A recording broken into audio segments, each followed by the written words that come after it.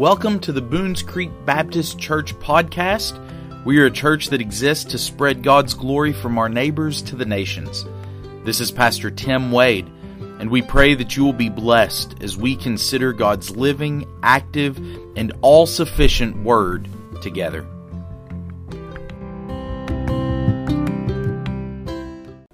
Today we're going to be looking at yet another attack that Satan will level at the church, often through its own people, and often unwittingly, unknowingly.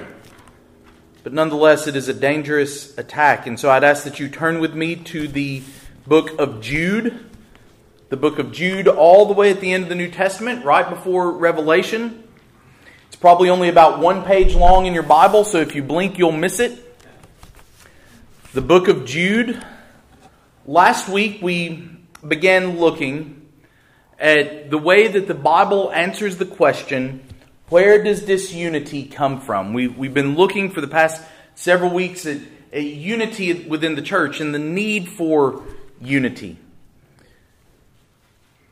But you see, we have opposition. As we seek unity, Satan attempts to create disunity. And so we need to understand where disunity is going to come from, where it's going to work its way into the church, so that we can make sure that we are preventing it where we are able, guarding against it when it arises, and that we have equipped ourselves with the armor of God, as we talked about at VBS this week, to stand firm against Satan's temptations in these areas. Now, today I will confess to you that what we're going to talk about is a difficult subject, because it's something that I think, if we're honest with ourselves, we are all guilty of to some degree or another. It's something that we all struggle with, because it's something that we are all going to be tempted to participate in. Last week we looked at two sources of disunity from the book of James. He asks this very question: where does disunity come from? What causes quarrels among you? And we said last week James provided two different sources: the disordered desires, the things that we want that exist within each of us, and then the tendency that we have to down talk or talk bad about our brothers and sisters in Christ. And each of those sources are described by James as dangerous and divisive, something that can shipwreck a church. They are unholy, unchristian, and so we need to take them seriously. But those are not the only two sources of disunity. And so this morning, as we look in the book of Jude, we're going to see a few more sources of disunity that we need to guard against. The New Testament, again, warns of many things that threaten the unity of the church, but we'll look at these three this week from this little letter of Jude.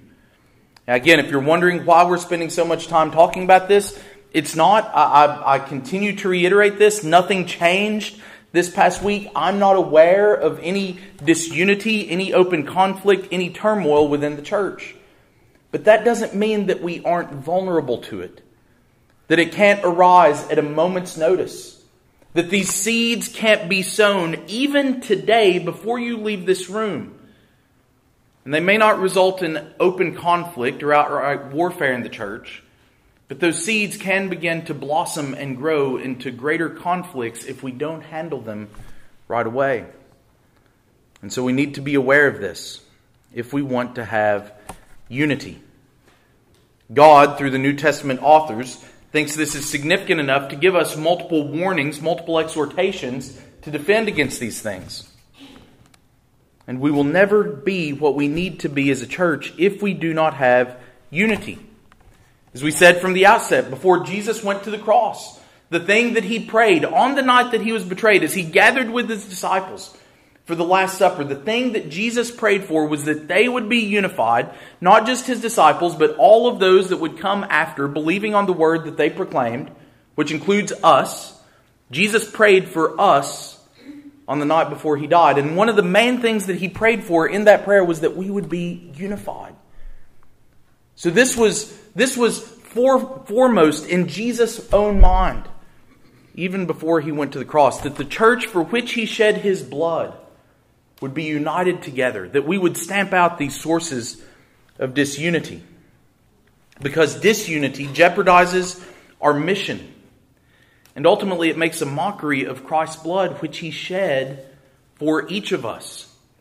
If you're sitting here today as a believer, as a blood-bought Christian, then the same blood that saved you is the same blood that saved me. It's the same blood that makes us all sons and daughters, children of God. And that ought to supersede any difference that we might have with one another. And so we need to understand then how to live that way, how to stamp out sources of disunity. And so then I think this is certainly worth our consideration, since such a heavy emphasis is placed on it in God's Word. And so I would ask, if you are able this morning, that you please stand together with me in honor of the reading of the Word of God as we look at Jude, verses 16 through 19. There, Jude writes to the church, "These are grumblers, malcontents, following their own sinful desires. They are loudmouthed boasters, showing favoritism to gain advantage. But you must remember, beloved, the predictions of the apostles of our Lord Jesus Christ. They said to you, in the last time there will be scoffers following their own ungodly passions. It is these who cause divisions, worldly people, devoid of the Spirit." Let's pray together. God, we thank you for this warning that you've given us, how you've identified those that cause divisions, those that we should beware of because of their ungodliness and their propensity to stir up strife. Lord, I know that as we talk about this, I know right now that this is probably going to make some people upset. Lord, because your word is sharp as any two-edged sword, dividing to the very division of joint and marrow. Lord, it's going to cleave our own hearts. I know it has cleaved mine as I've examined myself in light of your word. And so, Lord, I pray that as we examine ourselves, and if we find ourselves condemned by your word this morning, that we would not grow bitter, but that we would fall to our knees in repentance and embrace the forgiveness that is ours in Jesus Christ. And then resolve to live in such a way as to bring him glory and honor through our love and our unity with one another. Make these things so for us, Lord, because we cannot make them so on our own. It's in Jesus' name that we pray. Amen. You may be seated. Before we start digging into these verses and looking at these sources of disunity that Jude provides, let me give you just a little context for Jude. Jude is writing to the church in order to urge them to contend or to fight earnestly for the faith. He tells them that in verse 3. He said, "Beloved, although I was eager to write to you about our common salvation, I found it necessary to write appealing to you to contend for the faith that was once for all delivered to the saints." Jude is saying, church, I wish I could write good things to you. I wish that I could delight in our common salvation. But I found it necessary to exhort you to contend earnestly for the faith. And why do you have to contend? Because there are sources of division among you. There are these wicked and ungodly people among you that is threatening to disrupt the unity and the mission then of the church. And so Jude's letter is intended to identify the characteristics of these divisive people and the danger that they pose to the church in order to warn the church and to preserve the unity of the church. Because Jude knows, James does too, we talked about last week, that we cannot contend earnestly for the faith. We cannot be effective as a church if we aren't unified. We can't accomplish our mission. And so in verses 16 through 19, he is marking out for us the activities that these ungodly people are participating in that are proving to be particularly problematic. Say that 3 times fast. Because as he says in verse 19, he says they cause divisions. These things cause divisions among you. He begins this section in verse 16 by saying, this is what these people are. These are who they are. So you need to identify them. You need to recognize them and address the division that they're causing. You can spot these people by noting their activities, because this is how they're going to make themselves known to you. So what then are these divisive behaviors that we need to be on the lookout for? Here's where it gets interesting. Because the very first thing that Jude lists is grumbling. Grumbling and complaining. Now we might think that Jude would list any number of things. These are the people that, are out participating in all sorts of debauchery and sinfulness. These are people that are participating in abhorrent sexual behaviors. These are the people that are embracing the ways of the world. But he starts this list with grumbling. Now in your bulletin, you may see in your notes that I'd have originally separated out grumbling and complaining, but I'm actually just going to handle both of these things together because they're so closely related. I don't think that it's helpful to try to separate them out. Scripture warns us against both of them. And so we're going to spend the bulk of our time this morning camped out right here talking about grumbling and complaining, because Scripture has a lot to say about this. And it's something that, frankly, we don't address enough, that we tolerate within our churches, within our homes. But as we're going to see today, it's something that's dangerous. It's something that's divisive. It's something that is not Christ-like. And so we need to address this. Grumbling and complaining may not seem like a big deal to most of us. We find it shocking, I think, that this is the first concern that Jude lists when he's warning this church. Because just look at the language that Jude has employed about these people, these divisive people. If you look back up in verse 15, Jude tells us that God is coming to execute judgment on all and to convict all the ungodly of their deeds of ungodliness that they have committed in such an ungodly way, and all the harsh things that ungodly sinners have spoken against him. He uses the word ungodly 4 times. And then he says, what are they? These are grumblers. Ungodliness. Grumbling is ungodly. Complaining is ungodly. And that sounds harsh, but that's the words that Jude himself uses, inspired by God, to tell us, do not do this. We tend to downplay the sin of grumbling because I think it's one that we're particularly fond of. When we feel like we're getting the short end of the stick, we're not getting our just desserts, that's what we do. We grumble. We complain. We feel like that's the only recourse we have. We're upset when we think that we're doing more than our fair share and somebody else is not pulling their weight. We grumble. When we don't think we're getting the attention that we deserve, or someone isn't listening to our ideas, which is the best idea that's ever been ideated, we grumble.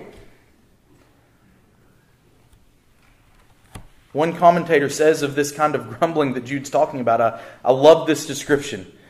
He says this type of grumbling is a low murmuring, grunting like a fat swine.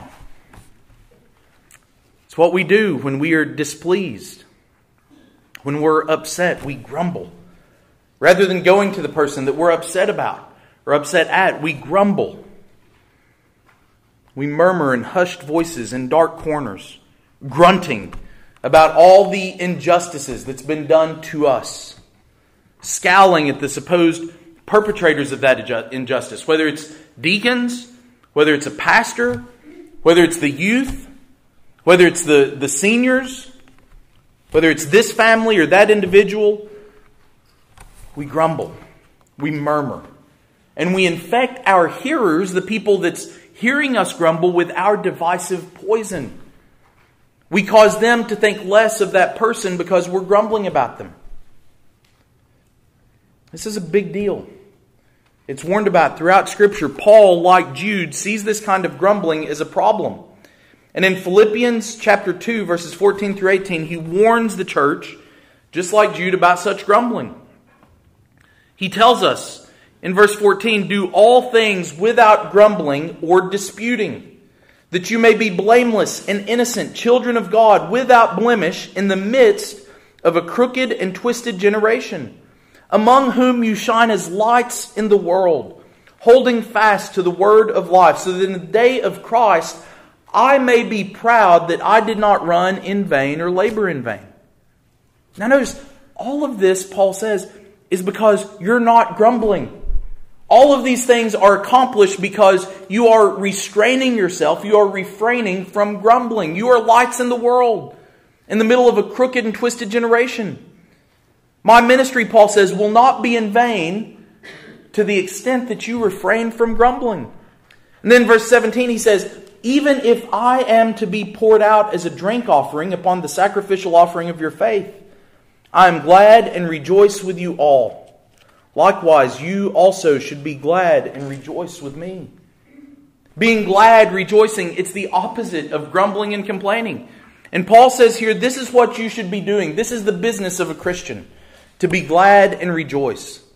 And so he tells us to do all things without grumbling or complaining. Because when we do so, we are blameless.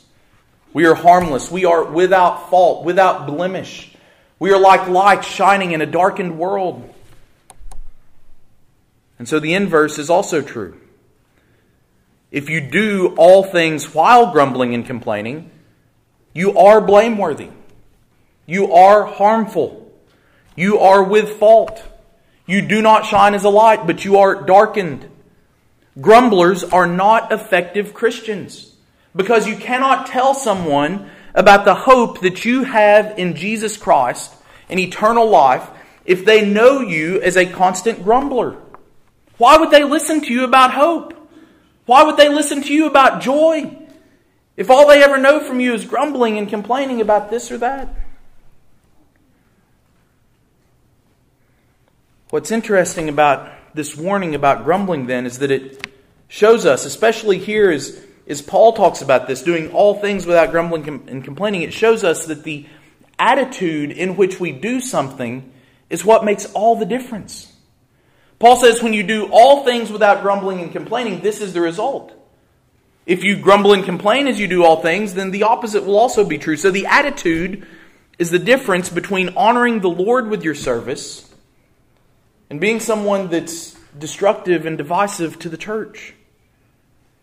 For example, two men could be standing side by side at the sink doing dishes. Or two men could occupy this space up here behind the pulpit preaching, for that matter. And in either instance, they could be doing, one of them could be doing the activity with joy and humility and gladness. The other could be doing that exact same activity while grumbling and murmuring and complaining. The former is godly and the latter is ungodly. You can do the exact same thing, but in an ungodly way if you're doing it while murmuring and grumbling and complaining. It doesn't matter what the activity is, whether it's washing dishes, preaching, serving in VBS, scrubbing toilets, whatever it might be. If you're doing it with grumbling and complaining, you're not serving the Lord. Paul says to do all things, without grumbling or complaining. And here in Philippians, Paul even sets forth his own suffering as an example. He knows that he is about to be killed for his faith. He says he's going to be poured out as a sacrifice for their faith. He has given his life literally so the gospel could go to the nations, to the Philippians. And he says, I will do that with gladness. I will rejoice alongside you. He says, I am glad to do this. I rejoice with you all. And so if Paul is able to give his own life without grumbling and complaining, if he is able to be glad and rejoice, we should be able to serve in whatever capacity we're called without grumbling and complaining. We should be able to clean toilets without grumbling and complaining. We should be able to cook without grumbling and complaining. We should be able to sing without grumbling and complaining. We should be able to help volunteer for VBS without grumbling and complaining, even if things aren't exactly how we would prefer them to be. Yeah, we're not always going to agree on the best way to do things, but we can still work together in unity without grumbling and complaining. Because when we do that, we place ourselves in the judge's seat. When we complain, we're basically saying, Lord, if I were in your shoes, I would have done this differently. Or we condemn our brother or sister for acting so boneheaded. Lord, why would you let them do it that way? If I was in charge, I would have done it a dozen different ways, and maybe you would. But that doesn't give us the right to participate in this kind of divisive behavior. We're displeased, and so our displeasure must be voiced, so others can validate it with hearty affirmations. Yes, you are absolutely right. You would do such a better job. You were wronged in such an egregious way there. Shame on them. We need to see, though, that grumbling and complaining are not innocent little sins. Paul warns us also against grumbling and complaining in 1 Corinthians 10. I really want to drive this point home because we need to see the weight of this sin. We need to see first that it actually is a sin, and then the weight that Scripture places on us, on this sin. Paul says in 1 Corinthians 10, now these things took place as examples for us, talking about the Old Testament, that we may not desire evil as they did. And then listen to this catalog of sins. Do not be idolaters, as some of them were. As it is written, the people sat down to eat and drink and rose up to play. We must not indulge in sexual immorality, as some of them did, and 23,000 fell in a single day. We must not put Christ to the test, as some of them did, and were destroyed by serpents. Nor grumble, as some of them did, and were destroyed by the destroyer. Now these things happened to them as an example, but they were written down for our instruction, on whom the end of the ages has come. Therefore let anyone who thinks he stands take heed lest he fall. Now here in this, don't miss this, Paul is listing all the sins of the people in the wilderness, and there were a number of them. We're told that they committed idolatry. They worshipped a golden calf. Right? Even as God had thundered his voice from the mountain, the people ignored him and worshipped this golden calf. They committed sexual immorality. We're told that they even tempted Christ. And alongside all of those sins, they complained. Now, we read through this and it doesn't always compute in our minds. But what Paul is saying is that this is just as bad as these other things. Because look at the end result. What's the end result of all of these sins? The people are judged. They are destroyed. They're wiped out. He says they grumbled and complained and they were destroyed by the destroyer. And so do not be deceived. One of the devil's most destructive lies is that your particular sin is no big deal. That person's sin, yeah, that's a big deal. You know, those people that you see on social media who's posting all the videos and you're like, how could they even think that way? How could they pursue those kind of depraved notions and ideas? Those people, they're the ones that's really bad. Satan wants us to think that our sin of grumbling and complaining is no big deal, but the Bible calls it evil, worthy of destruction. Satan's lied from the very beginning. Told us our sin is no big deal. One little bite from the fruit won't hurt you. In the same way, everyone complains. What's the big deal? But we can see right here in God's Word what a big deal a little grumbling and complaining can be. It's listed alongside idolatry, tempting Christ, sexual immorality. Now, most of you in here, I hope, wouldn't dream of committing sexual immorality. You wouldn't dream of cheating on your spouse. You find things like homosexuality repugnant. Yet we get into our groups with our friends and we complain and murmur and grumble, pretending like the Bible doesn't call that sin too. we'll note how differently we would do things, how unfair something may be, how we wish that our circumstances were different. We'll complain about things in the church. Sermon is too long or too short. Actually, I've never in my life ever heard somebody complain that a sermon was too short. I think that would be a first if I heard that one. We don't sing enough hymns. We don't sing enough newer songs. The youth are always acting wild and crazy. Right? The seniors are just a bunch of old fuddy-duddies that are standing in the way of me doing what I want to do. We can all find room to grumble. But when we hear it, we need to say, no, no, no. That's not okay. That's your brother. That's your sister. That's one for whom Christ died. We need to recognize it and not tolerate it, not participate in it. Not be quick to condemn certain more distasteful sins when we're unwilling to see this log in our own eyes. Again, lest you think I exaggerate, the end result of this kind of grumbling is that they were destroyed by the destroyer. Just like those who were destroyed by serpents or punished for other sins. All these sins that Paul lists in 1 Corinthians lead to the same result. That is destruction. And so he warns at the very end of this, therefore let anyone who thinks he stands take heed lest he fall. And he tells us these things were written down as examples for us. And so we read those stories and we say, okay, sexual immorality, check. I won't do that. Tempting Christ, check. I won't do that. Idolatry, I don't have a golden calf in my yard, check. I'm good. But when it comes to grumbling, we don't follow the example. We don't heed the warning that Paul tells us right here. If you think you stand, take heed lest you fall. Now at this point you may be wondering, well, is it ever okay to recognize that things aren't how they should be? Of course. If someone has done wrong, if someone has committed a sin, if someone has committed an error that could be rectified by helpful feedback, then go to that person. Go to that person and tell them, listen, let's talk about this because I think there's a problem here. It doesn't require us to go to other people and complain about them. Also, we need to understand that we live in a world where circumstances aren't going to be right until Jesus comes back. We live in a world that is lost and broken, ruined by the fall.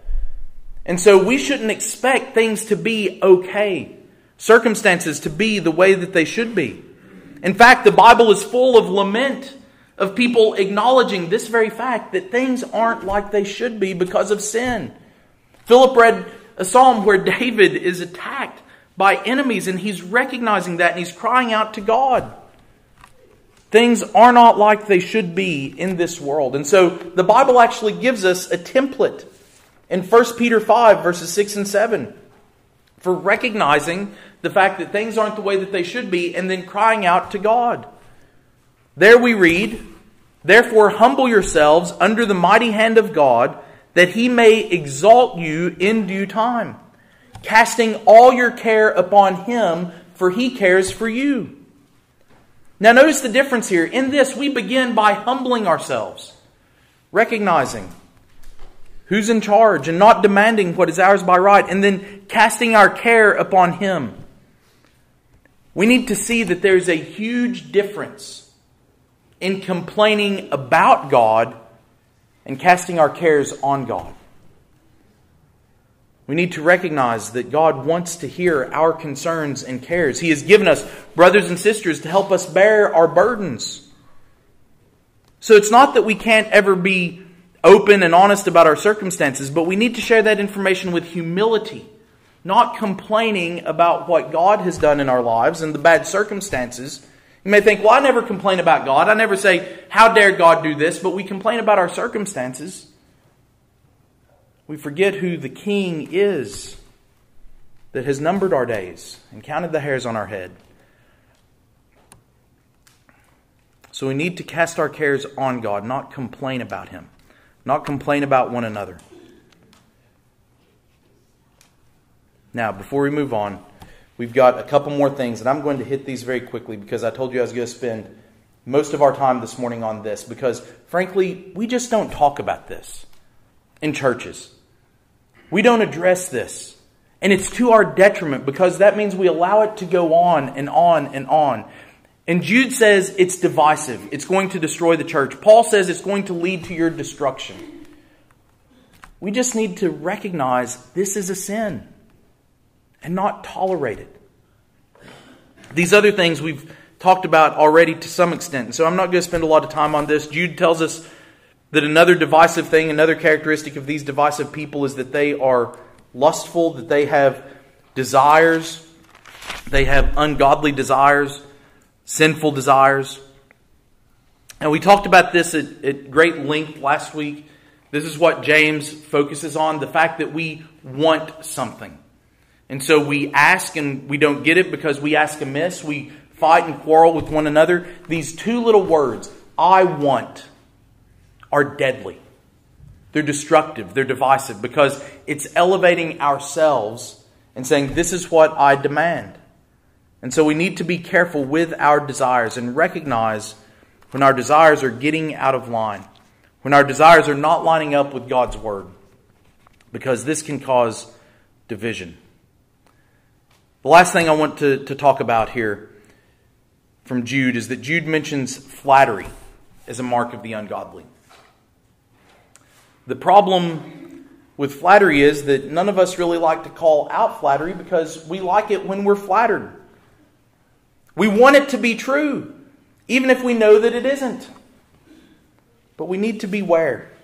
We're warned even in the Old Testament, in Proverbs 29:5, that a man who flatters his neighbor spreads a net for his feet. So we need to understand flattery is never free. The flatterer has an agenda. They want something from you. So they are flattering you, puffing you up in order to get something from you, to garner influence with you, to draw you into their corner, only to reveal later what their flattery actually costs, what it is that they're expecting from you.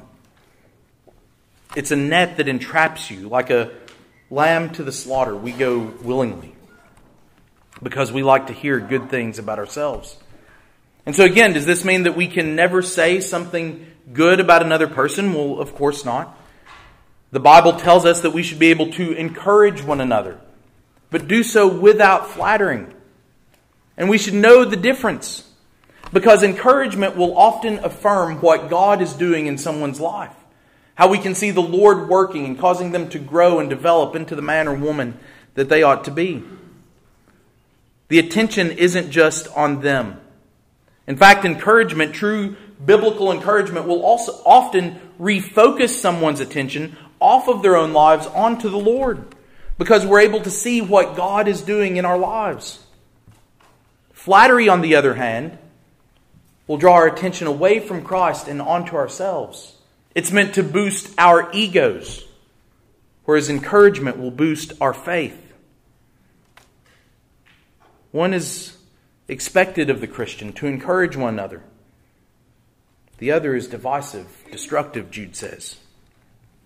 And so we are warned in Scripture and other places, in James, to not show favoritism to individuals. Flattery attempts to gain favoritism. It's divisive because it places the interest of the individual above the interest of the church and above interest of God and His kingdom. The flatterer wants to advance their own cause, their own agenda, by drawing attention away from Christ. That's ultimately what the serpent did in the garden. Right? He comes to Adam and Eve and he flatters them and he says, listen, you could be like God. Why are you listening to what God says? You've got it within yourself to be like God, to know good and evil. He suggested that God was actually holding them back. So flattery initially divided man from God. And it will divide us from one another as well. So do not underestimate the power of flattery to divide you from one another. We need to see that this list of sins, it's not some innocent thing that we can toy around with. We're expecting Jude to bring out the big guns here and talk about some really awful, heinous things that people might do to cause divisions. And he says, it's just the people that grumble and the people that flatter, the people that have sinful desires and passions. That's who we need to watch out for. I'm convinced that churches today are weak and divided because they haven't taken seriously these sins that God in His Word takes very seriously. All this week at VBS, we taught our children again how to defend themselves against attacks from Satan by putting on the whole armor of God. And so we as adults can't afford to be any less vigilant against sins of grumbling, complaining, lustful desires, and flattery. These sins, Jude warns, is how Satan will sow division within the church. It's how he will attack us because he knows that we are vulnerable, we are susceptible to these things. We defend against these first and foremost by looking to Christ. Christ was exemplary in every area. He never grumbled nor complained. Isaiah tells us in his prophecy, he was oppressed and he was afflicted, yet he opened not his mouth. Like a lamb that is led to the slaughter, and like a sheep that before its shears is silent, so he opened not his mouth. If anyone ever had the right to be able to complain about being treated unfairly, it was Jesus. And yet he refused to do so. He refused to give in to that temptation. He was tempted directly by Satan, yet without lustful desire. He did not flatter the Pharisees and the people in authority that came to him, yet he spoke the truth at every occasion. He did not try to curry favor with the world. Jesus alone met the standard where we all fall short. But not only did He meet it for us, He also paid for our failure to meet it. So that as He went to the cross, He did so to take our failings. He took our grumblings, our flattery, our willingness to listen to flattery, our lustful desires. He took all those on Himself because these sins make us worthy of destruction, according to Paul. Just like they made the people in the Old Testament worthy of destruction, and they were destroyed. Jesus was sent to the cross to take our destruction on Himself for our sins of grumbling and complaining. So that as we trust Christ for the work that He has done on our behalf, He not only pays for our sins, but He also gives us His righteousness that He achieved by not grumbling and complaining, by not flattering. So that in salvation, as Christians, there's an exchange that takes place. He takes our grumbling, our complaining, our flattery, our lustful desires. He pays for them, and He gives us His righteousness that He earned. And so if you today realize that you are a grumbler, a complainer, a flatterer, that you've never trusted Christ for the forgiveness of those sins, then today is the day for you to repent and trust Christ. Maybe you have trusted Christ, but you realize that you've allowed Satan to attack you and weaken you and allow you to be a divisive person because of these things. Then today is the day for you to repent and say, Jesus, I have done wrong. Please forgive me. Help me to not be a source of division. If you'd like to know how you can do that, if you would like help repenting or breaking this habit in your life, if you'd like help knowing the gospel, how you can trust Christ for the very first time, then here in just a moment, I'd encourage you to come and speak with me. I'd be happy to talk with you about how that can be true of you. And I hope that as a church we can go forward together, realizing that when these things happen, hopefully we can catch them before the words ever leave our mouths. When we start to grumble and murmur or flatter, we realize I'm walking down a dangerous path. I don't need to do that. Maybe our spouses, maybe our children, maybe our parents, maybe our friends can help us with that. Help us realize where we're failing to meet the standard. Help us realize when we're participating in ungodly speech and ungodly activities. Because as we realize that and as we walk forward without all of those temptations and attacks from Satan, we're going to walk forward more united, stronger, more readily able to accomplish the mission that God has given this church. Let's pray. God, we thank You for Your word and the truth that it conveys. I know that today It may be a painful truth. Because, Lord, even I confess that I am guilty of this. I'm guilty of thinking that things aren't going my way, and so I should complain about them. I wish that they would be better. I wish that they would be different. And so I feel entitled to complain. Lord, forgive me. Lord, I pray that we would all desire repentance and faithfulness in this area. Help us to honor you with our lips, to love one another, and to rejoice and be glad in all things that we do, without grumbling or complaining. It's in Jesus' name that we pray. Amen.